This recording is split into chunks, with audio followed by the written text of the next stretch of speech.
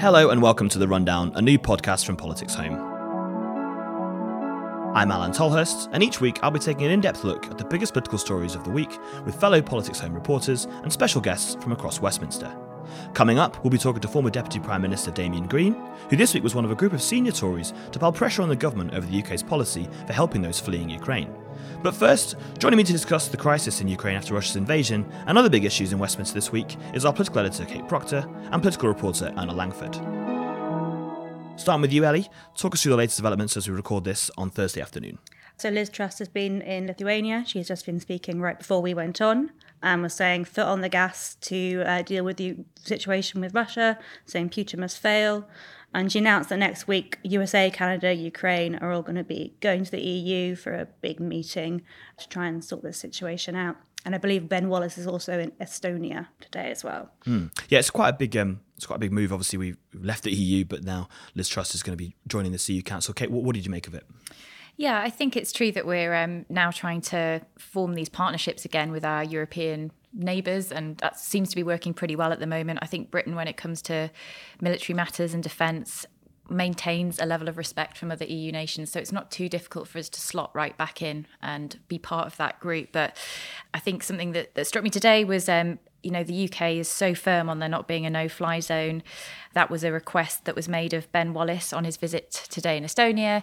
We're asked about this a lot, but, British are really firm on this. They're saying absolutely not. We're not going to engage in that because if you roll out a no-fly zone, then that means, potentially you're going to have to defend it, which could mean a British plane shoots a Russian plane out of the sky. Right, and as well as potentially sort of nuclear war. Yeah. Ben Wallace also was clear earlier this week that actually a no-fly zone could affect Ukraine more than it affects Russia, essentially, because a lot of the bombardment that's taking place is Russian missiles being flown, and one of Ukraine's key defences is being able to send planes to take out these kind of Russian attack points and these convoys that we're seeing. So it's kind of been a pretty hard and fast policy, but it's interesting, I suppose, that Ben Wallace was asked again about it. It does seem as though it is the kind of the big thing that certain people are still pushing for. They definitely are. So you've got the two things. You've got the economic sanctions, and there's always more that can be done in that regard, and especially in the UK, sending out a strong message to, oligarchs and the wealth that, swirls around London. And at the same time, you do have this request for this no-fly zone. But we would counter that. The British government would counter that by saying, we're giving lots of defensive weapons already. They're being used in Ukraine. They're already being used against the Russians. So that is our contribution. Yeah, and as NATO's a defensive alliance, therefore that kind of makes sense. There's been lots of talk about kind of solidarity with Ukraine amongst the countries in the West. Obviously, we had a big moment in Parliament this week in the House of Commons. The Ukrainian ambassador to the UK was given a standing ovation. It was quite an extraordinary moment. Kate, you were there in the press gallery. Can you go over a bit of that? It was really emotional and it really took us by surprise. I saw the photographer coming in, so I knew that something must be happening. And then the speaker suddenly said, we're joined today by the Ukrainian ambassador, who had kind of been sitting there quite anonymously and then stood up, and there was this huge round of applause. And that came from all MPs. And then we had journalists standing up as well, actually, and clapping as well. And this round of applause went on for such a long time, and he was sort of bowing his head and like holding his hands a bit. And I have to be honest, I did cry. And I don't cry very often in the chamber. In fact, I think it can only one time I've cried before. I just couldn't help it. The gravity of this, and I think you follow it all the time, every twist and turn. The images you've seen about what's happening in Ukraine are so dramatic. And, there's the ambassador who's essentially there to represent his country. And there was so much love and solidarity for him in the room. I was sitting next to someone who kept saying, Kate, are you okay? I was like, yeah, I'm fine. But I did spot another male journalist wiping a tear from his eye, so I didn't feel so bad. I had solidarity amongst the emotional journalists as well. I've been brought to tears a few times in the Commons chamber. That was normally trying to cover Brexit votes back in the day rather than anything else. But one of the big issues obviously is sanctions, and whether the UK is going far enough and fast enough. Obviously, the original kind of set of sanctions were criticised for not going far enough. The Foreign Office has said that they're working through this list. The Prime Minister mentioned a list at Prime Minister's Questions. We're yet to see that. But Ali, there seems to be a bit of a development in terms of whether we're able to go fast enough. There's been talk of whether that legally we're able to, and whether we're actually going to people like Roman Abramovich, whether there's been lots of calls to see him sanctioned and others. Are we actually going to be able to do so? And number 10, kind of push back against this idea that actually the legal system isn't going to allow us to do so. Yeah, so this morning the Times were reporting the National Crime Agency and Foreign Office have been having troubles. They're struggling to find the legal justification to sanction a lot of these big oligarchs, including Roman Abramovich, as you mentioned, who owns Chelsea Football Club. But like you said, Downing Street are saying that this is not a thing at all. They're really pushed back against it. They're saying that this is, the largest packet of sanctions that we've ever seen and that more will be coming. But as you said, we still don't know what those sanctions will be, who will be sanctioned. And there has been a lot of criticism from Labour and from, wider public of the speed of these sanctions and are they going fast enough to actually help Ukraine? Because if we haven't sanctioned Roman Abramovich by now, when will we? Right, and there's also criticism that actually if you say you're going to sanction people but you actually don't get there, that gives people time to effectively get their affairs in order, start to sell properties, get rid of their yachts, divest all of their investments in the UK, and ultimately those sanctions won't actually be very useful. We heard there's talk of a list of 100 names. So far, I think 12 individuals have been sanctioned so far. So clearly the government does need to go faster if it wants to be effective. I just wonder whether you think they're going to be able to. Well, they're suggesting this morning that they aren't. And I think you're completely right that those 88 people are at the moment, they probably know who they are. They're probably aware that the government is aware of them and they're going to be tidying up their affairs as we speak. I mean, Roman Abramovich is currently trying to offload Chelsea to someone else and is willing to wipe out billions of pounds in loans, get it out of his hands quickly. So if that's what he's doing, I assume, and he has not even been named as someone who has been sanctioned or will be sanctioned, you can imagine that the others are doing the same. So by the time they get to them, they might have all, packed up and left and might be back in Russia. Right, yeah, and there's criticism that the EU has gone further. They sanctioned a large number of individuals in the UK. And there's been criticism that the UK has not been able to go as fast as the EU and America. I just want to, Kate, what your thoughts were kind of on whether the government's kind of explanation of that kind of holds water. I think Boris Johnson's very reticent in terms of naming individuals. We saw in the House of Commons when he was at PMQs that he didn't want to go down the route of talking about individuals' affairs. And I'm not sure that's really going to wash for much longer. I think critics would say that because the Conservative Party has taken donations, even quite recently from Russian nationals, I would imagine, the Conservative Party in their defence would say the money that we've taken are from taxpayers, that it's legitimate.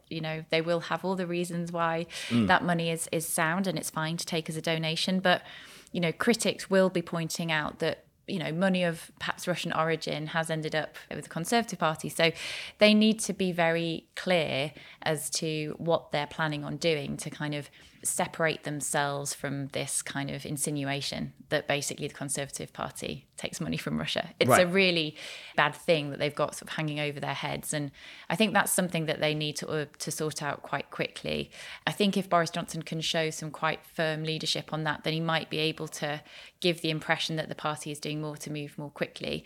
But I think, Labour had a good point. One of the things is introducing a list of property and the list of who the actual beneficial owners are. But that might not come in for another 18 months, which is a ridiculous amount of time. As Ellie said, people can wrap up their affairs and head out of London in that time.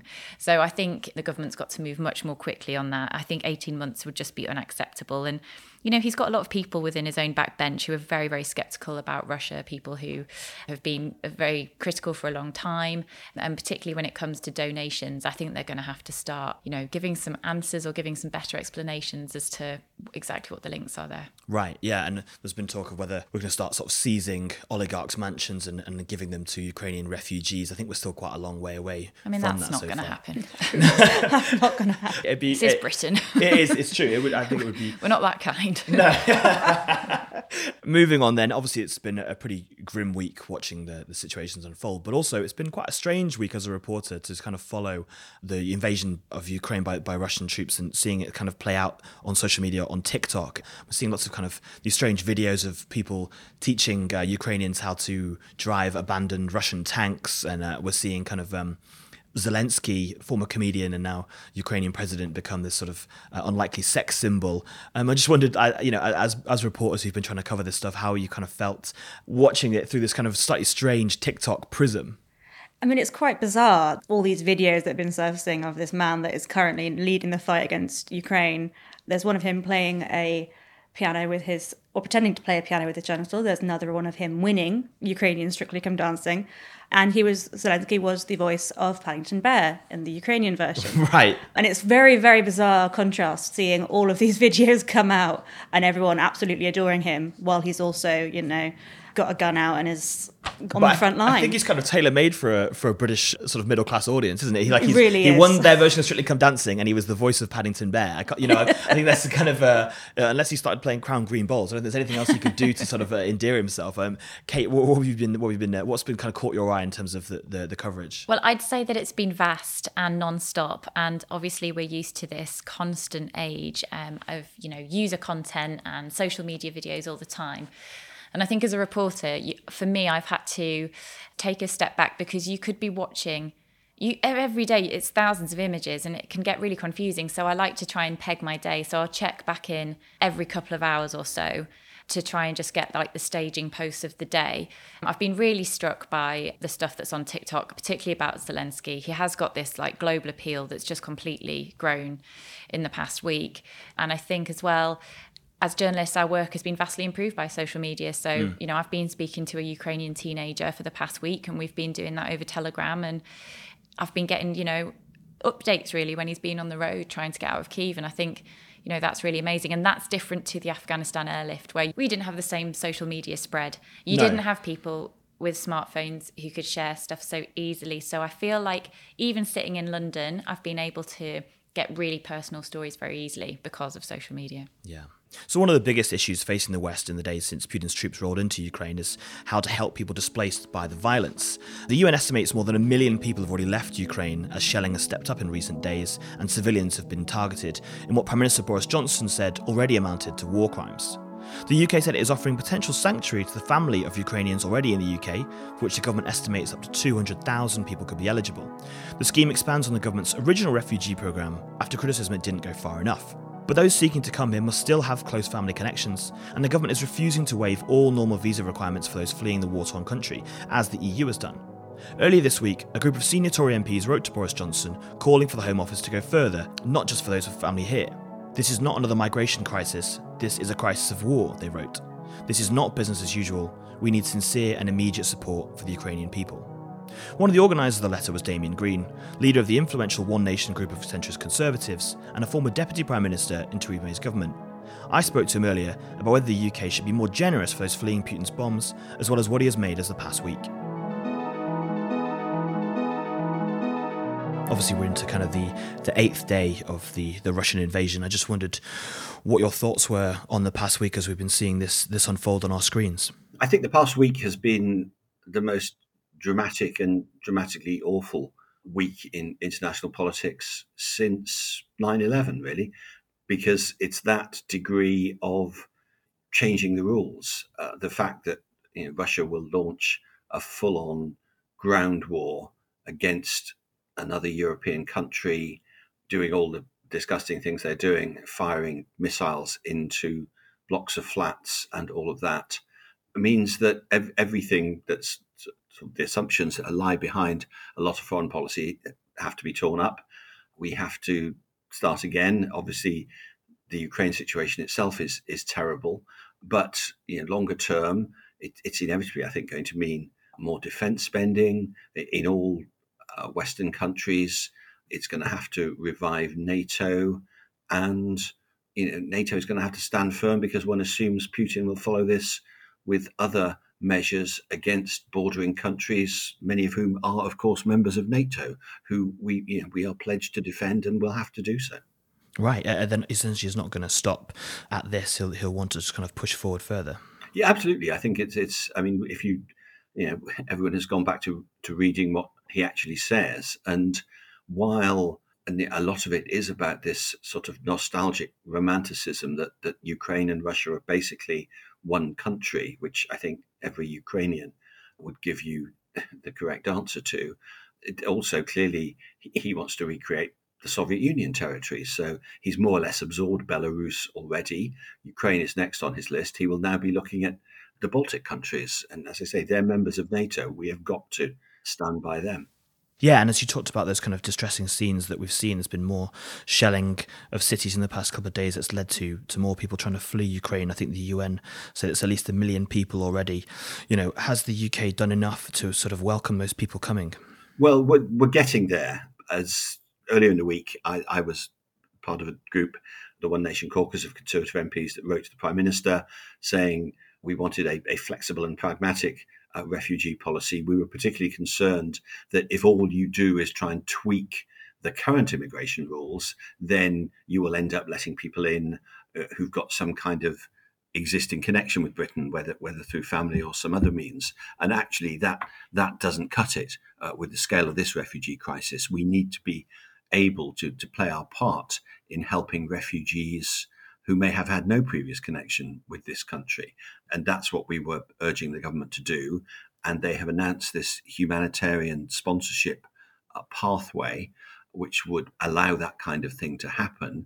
Perhaps understandably, all the details of that are not available, so they've not announced those yet. So I'm eagerly awaiting what this amounts to, because I hope that will be something that not only allows us to take in more refugees, but also reacts to what is the habitual characteristic generosity of spirit of the British people when faced with a crisis elsewhere in the world. I've had lots of emails from constituents saying, what can we do to help? Is there anything practical we can do? And I think we need to tap into that public mood. Overall, do you think the UK should be more generous in these kind of things? Obviously, we should maybe mirror the EU policy, which has allowed many more sort of people in. And do you think that what people around the world are thinking when they see the UK not extending the same policies that other countries are? Well, I think we will. I think obviously we have to get there in stages, but Britain traditionally is generous in times of crisis, and I'm sure we will continue to be so. But we need to make sure that actually happens. Right, yeah. I mean, Priti Patel talked about, she sort of cited security reasons as a reason why we couldn't sort of waive all visas and allow people with no prior connection to the UK to arrive. What did you make of that as an argument? That's a good argument. I mean, we don't need to somehow project sort of non-existent fears on ourselves. We've seen it happen. The Russians sent people to Salisbury to murder someone on British soil. So absolutely, if we just say, come here, whoever you are, then given the current state of Russia, they would absolutely use that as a way of infiltrating people into this country, perhaps to discredit the Ukrainian diaspora, as well as to cause misery in this country. So, I get the point that when someone comes here, we need to know who they are, basically. That's what we need to know, and that they are a genuine Ukrainian refugee. But beyond that, all the other bureaucracy of visa fees and things like that, I think is not necessary in terms of responding to this immediate crisis. And we have to acknowledge that there will be practical points as well. If we get a few 100,000 people coming here, I mean, my guess is, as you say, there's already 1 million refugees. That number will increase very much, I fear. You may have 2 or 3 million Ukrainians outside Ukraine. Most of them will want to stay in the region, but some of them will want to come to Britain. So it'll be some hundreds of thousands. And, we've got to find places to house them. And if they're going to be here for some time, most of them will be women and children. So those children will perhaps need education and all of that. All these kind of practical things need to be in place as fast as possible after they arrive. And like you say, we haven't seen the full details of how far the government is going to go on this. When we do, perhaps next week back in Parliament, is there any sort of move that you think that the One Nation Conservatives, you mentioned that group, are going to try and do to push the government if they aren't going as far as you guys want? Is there anything else you guys want to do to keep this kind of going? Obviously, because it's unlikely that we're going to see an end to people wanting to leave Ukraine and obviously to come west into Europe and to the UK. We will certainly want to keep this going. We will see what the government says and respond accordingly. I mean, there are other people apart from the government who we're trying to encourage to act. My colleague Caroline Noakes has written an article suggesting that maybe some of our universities could let in Ukrainian students who have had their courses interrupted because they obviously can't carry on doing them in the Ukraine. And as the days pass, we may come up with more ideas like that, so that it's not just the government's responsibility, that the whole of British society and other British institutions maybe can play a part in, as I say, showing the generosity of spirit that absolutely is the mainstream view in this country about how we should respond to the Ukraine, and actually do something practical about it. Do you think that, within, obviously there's a number of Tory MPs who signed that letter, do you think there's anything you guys can do in parliamentary terms, perhaps joining up with the Labour or opposition MPs to try and kind of force the government into something if you don't think that, in the coming days they are going to go far enough? Well, we don't have to do that yet. I mean, it was gratifying that within 24 hours of sending a letter that we saw some action on behalf of the government. And I get the impression that we're pushing at a relatively open door, that this is not something where it requires parliamentary drama or rebellions like that. I think in a sense the cross-party consensus that has established on the wider Ukraine issue, as well as on the issue of refugees, does extend to ministers as well. So it's a question of getting it right rather than actually having to change the direction of travel. Yeah, I mean, you talk about cross-party consensus. There has been a lot of unity within Parliament this week. Obviously, we saw those scenes at Prime Minister's Questions on Wednesday when everyone stood up and applauded the Ukrainian ambassador. A lot of that was also a discussion at that session about sanctions and whether the government is going far enough. We've heard a lot of kind of strong rhetoric from the Prime Minister and from cabinet ministers, but it doesn't appear as of yet that we've been able to match that in terms of the sanctions that we've laid out. Do you want to see the government go further and faster to try and have more asset freezes and target some high-level individuals in the UK? I certainly think faster, and I think at the moment it's not so much a question of finding new people to target, though that may well be desirable. It's actually being able to take effective action against those who have already been targeted. There's a feeling out there that Britain has been quite slow at getting hold of the assets, and that somehow the argument is that it's legally very difficult to do so. And I'm not quite sure why that should be, but what I do think quite strongly, and Parliament could play a role here, is that if for some reason our laws are in such a condition that these can be dragged out in the courts, arguments can be dragged out for months on end while presumably assets are being quietly moved away, then it may be that we need different legislation for this particular circumstance.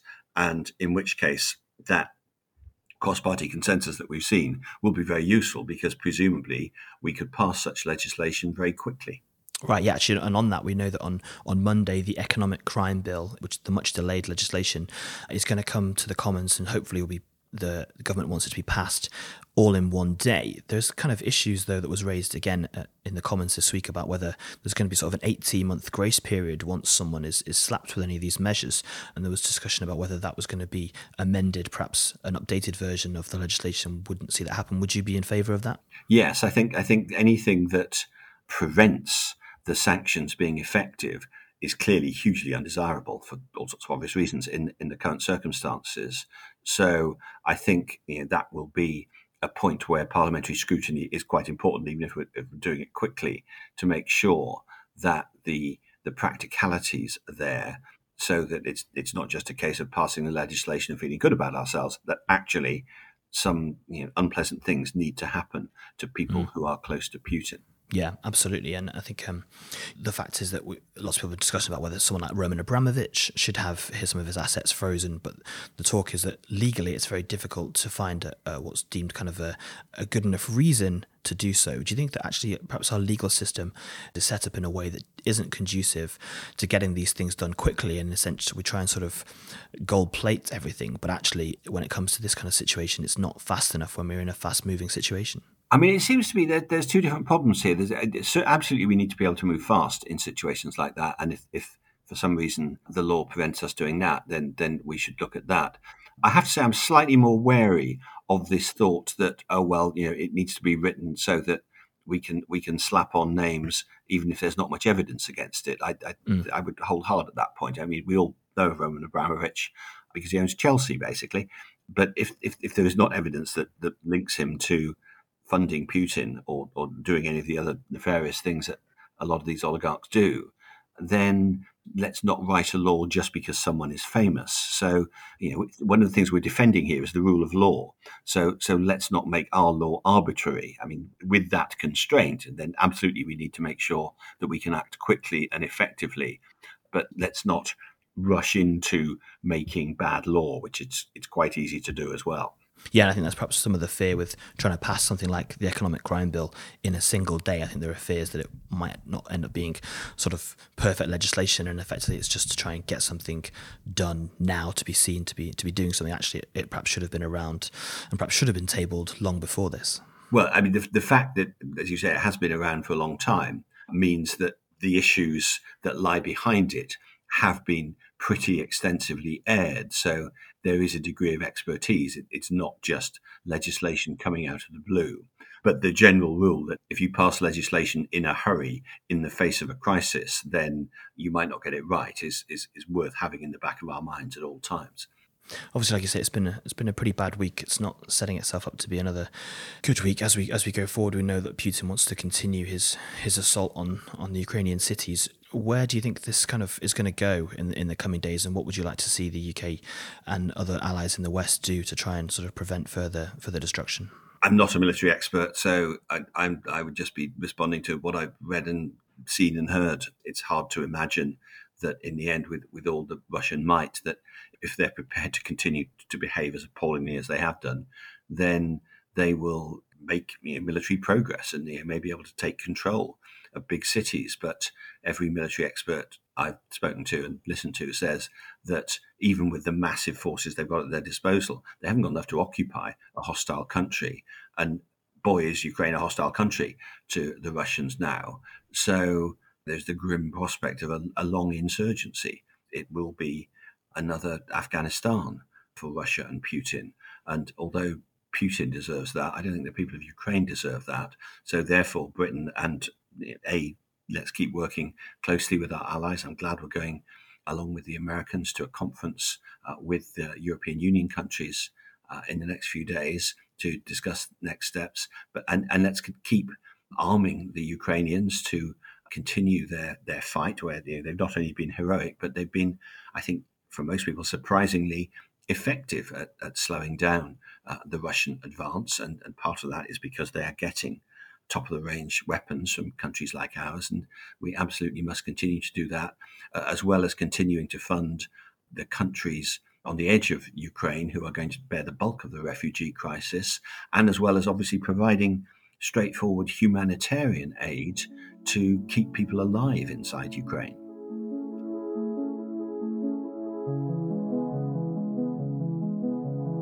Back with me now is Kate Proctor to talk about what's coming up in the week ahead. The major kind of issue that's facing obviously the UK and its response to the Ukraine crisis is sanctions. On Monday, we're going to see the long-awaited economic crime bill being rushed to Parliament finally by the government. They're going to try and get it all through stages passed in a single day. But one of the big issues at the moment is that part of it is going to allow for those who are hit with these measures up to 18 months for them to come in, and whether that's going to allow them time to be able to divest some of their assets in the UK before they're able to be hit by them. On Wednesday at Prime Minister's Questions, Keir Starmer asked for that time limit to be shut down. Boris Johnson appeared to agree. So we've talked about cross-party unity. Do you think we're going to see that loophole or that kind of element of the bill change when it comes to Parliament on Monday? It's possible that the government might amend its own bill on Monday. But if not, then I think we'll probably see a form of words or a strong commitment at least to bring timescales down, because Labour are definitely going to back this bill. They think it's important. Right. But I definitely know from speaking to MPs that it is this length of time, as we've previously discussed. It gives the exact people the bill's trying to target time to sort their affairs out. Labour are unhappy about that. That's something they really want to push on. But right now, it is a good sort of example of Commons unity. Both sides just want to get this bill through and get it done. And it's kind of interesting, I think, because there's been a lot of call for this piece of legislation for quite a long time. The government's kind of delayed and pushed it, and even last month suggested it was going to be in the next parliamentary session, which obviously is later in the year. With obviously the escalating crisis, it's been pulled back. What are the kind of the key elements of it that I think that people have been calling for? One of the really important things are the unexplained wealth orders. So this is when, someone is spending mega bucks, and it's really difficult to trace where that money has come from. Sometimes I think there's been stories about people spending excessively in shops in London, and that kind of really gives a bit of a red flag to the authorities that something isn't quite right. So the thing at the moment is, if you slap someone with an unexplained wealth order, the legal back and forth can be extremely costly. Yeah. So they often are appealed, and that can end up with a huge amount of onus on basically the National Crime Agency to prove the case. These bills can end up being in the millions. So the idea is that you'd be able to like smooth out the process, that it's easier basically to give someone this order without this big sort of legal back and forth. So the idea is, in theory, we should be able to get more unexplained wealth orders being put on certain individuals, and that would stop some of their spending, and it would also force them to give an explanation as to where the money has come from. And ultimately, it's a form of sanction. So that's definitely something at our disposal. And then the other thing is property, and this list of beneficial owners of property and who exactly owns what in London, and stop hiding behind, I think Boris Johnson's talked a lot about stripping away all the layers and trying to get to the bottom of who owns property in London. So that's another big part of it. So yeah, I think it's going to be quite a good, pacey, fast day on Monday in the Commons, where people are trying to get through this really important bit of legislation. I know that people will obviously comment that this is all a bit too late in the day. Yeah. But these are important measures, and I know Priti Patel's pretty keen to lead on this. So I think it's going to be quite a good day in the Commons on Monday. Elsewhere, I think we'll probably see Boris Johnson and probably Liz Truss and Ben Wallace continuing their kind of diplomatic tour, speaking to those leaders in the region, and continuing those calls with Zelensky, as unfortunately the invasion is probably going to continue into the coming days, and those images will probably get worse, but hopefully these sanctions will have some sort of effect, and hopefully by the time we speak next week, we'll have some slightly better news to talk about hopefully on this. That's all we've got time for this week. Thanks to my colleagues Kate Proctor and Eleanor Langford for joining me today. Our editor has been Laura Silver. You can follow them on Twitter at Kate_M_Proctor, Ella Namir, and at Laura Silver. Thanks to our fantastic guest Damien Green, and most of all, thanks to you all for listening. We're very excited to be bringing the podcast back each week with even more great guests and stories from the rollercoaster ride that is Westminster politics. Please subscribe wherever you get your podcast to keep up to date, and if you want to get in touch, reach out to us on Twitter at PoliticsHome, or email us via news@politicshome.com. If you want more great reporting and analysis from Politics Home and our colleagues at the House magazine, you can subscribe to our daily newsletters. Just click on the sign up page in the top right hand corner of the website. I've been Alan Tolhurst, and this has been The Rundown.